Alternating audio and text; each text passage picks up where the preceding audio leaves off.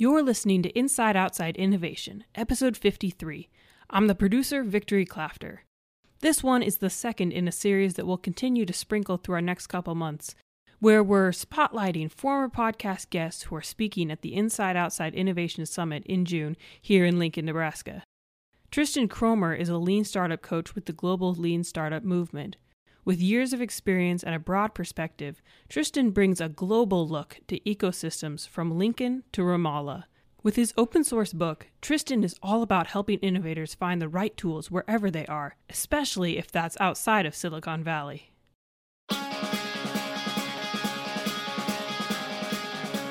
Our team here at the Inside Outside Innovation podcast cares about innovation in the Midwest and all over the world. In addition to Tristan, we're bringing some of that global perspective to our hometown, Lincoln, Nebraska, a hub of the Silicon Prairie. June 19th through the 21st, we're hosting a conference that's all about corporations, startups, partnerships, award-winning speakers, a $100,000 pitch contest, and making things happen. If you want more information or want to apply for the Startup Pitch Contest, you can listen to our special announcement episode or visit our website, theiosummit.com. You won't want to miss this.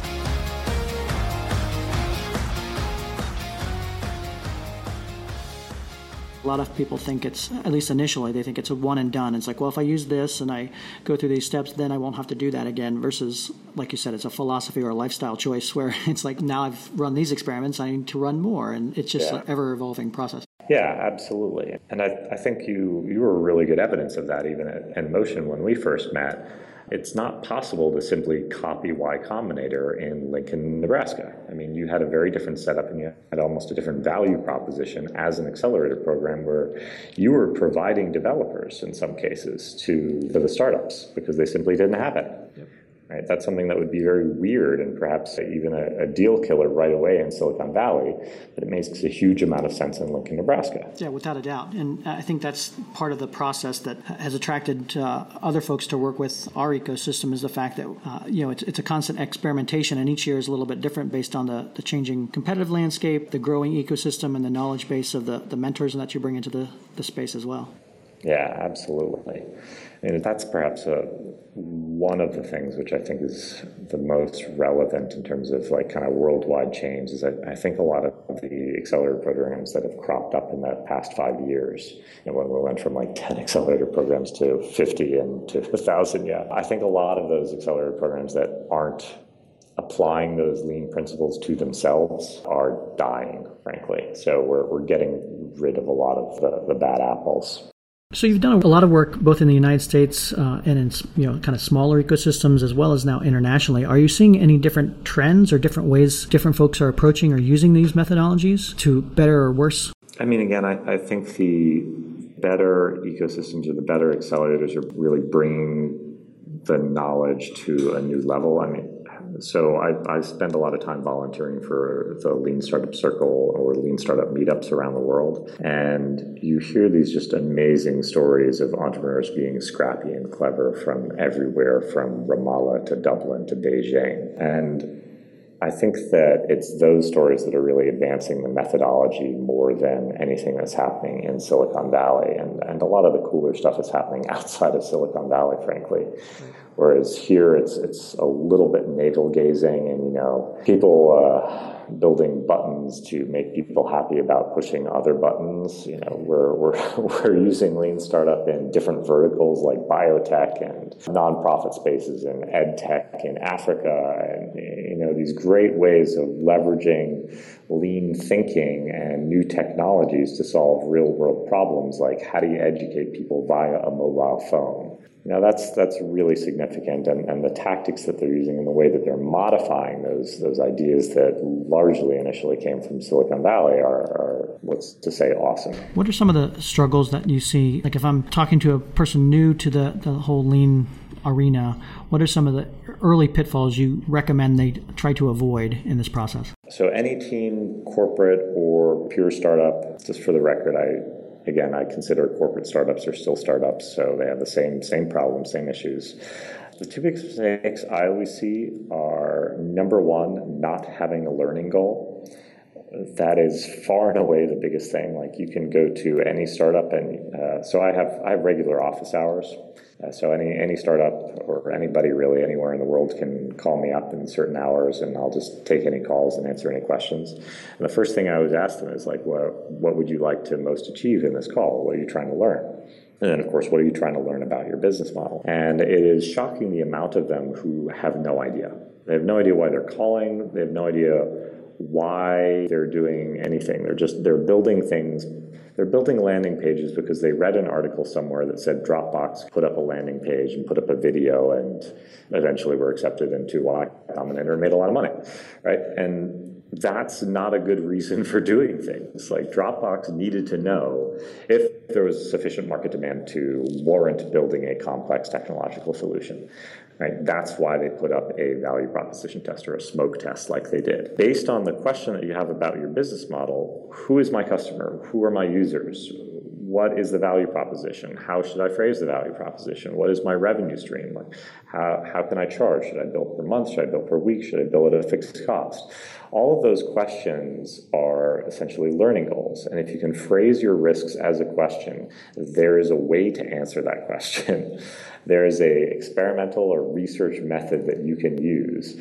But if you don't know what the question is, and you're just doing stuff you read in a book, you're probably going to get data that is going to lead you in a wrong direction, that's going to be indeterminate, it's going to be ambiguous, you're not going to understand it, you're going to wind up with a false positive or a false negative. Like throwing up a landing page with your value proposition, you'll get a conversion rate of 0% for your awesome shoes that allow you to run very quickly in the snow.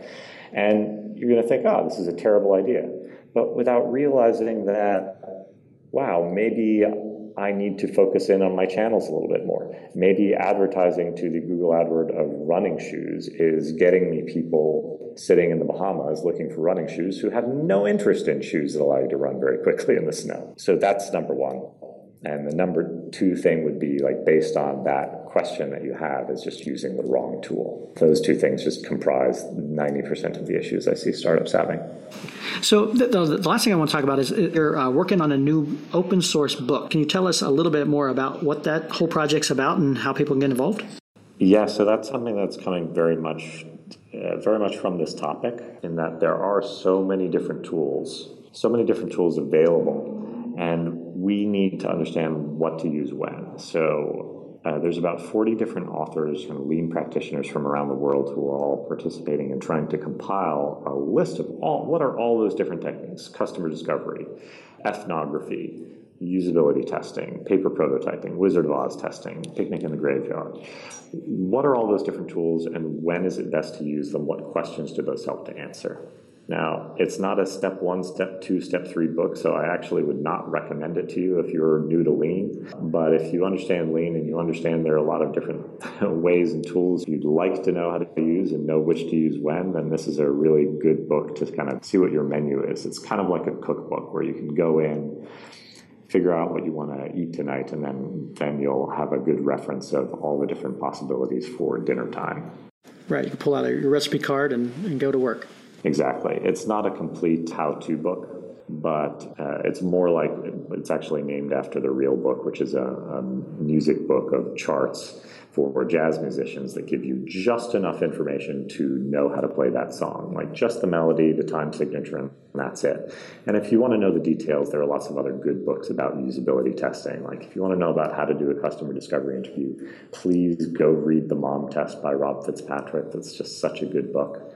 But if you just need a list of all the tools, then you can go download the real book. It's being written kind of on the fly. It's compiled nightly by a script. And so we're always making modifications to it in our little Google Docs format. If you even come up with something and you come up with a new type of test that you think is a little bit different and would help other entrepreneurs somewhere else in the world, then please email me, send me something. My blog is over at grasshopperherder.com. You can download the book from there. Or you can go to trikro.com, and you can download the book there as well. And I've got an email form that you can contact me if you have anything that you want to share with other entrepreneurs. It's totally open source. So please let us know about other tips and tricks that can make somebody else's life a little bit easier. That's awesome, and we'll definitely check it out, and we'll put a link to it in the show notes of the show. So, Tristan, thanks again for coming on the show. We look forward to crossing paths here again soon, and have a great day. Great. Thanks, Brian. See you soon. If you missed Tristan's full interview, you can find it on iTunes or Acast. It's episode 15. You can hear even more of Tristan's insights in person at the Inside Outside Innovation Summit, where he's going to be a guest speaker ready to talk about asking the right questions and finding the right tools when you're in a place that feels right to you. Lincoln feels right to us, and we want to make you feel at home too at the upcoming summit. If you've got questions about lodging, food, or entertainment, including the College World Series happening just 50 minutes away, reach out to us at the IO Summit on Twitter, and we'd be happy to help. Until next time, go out and innovate.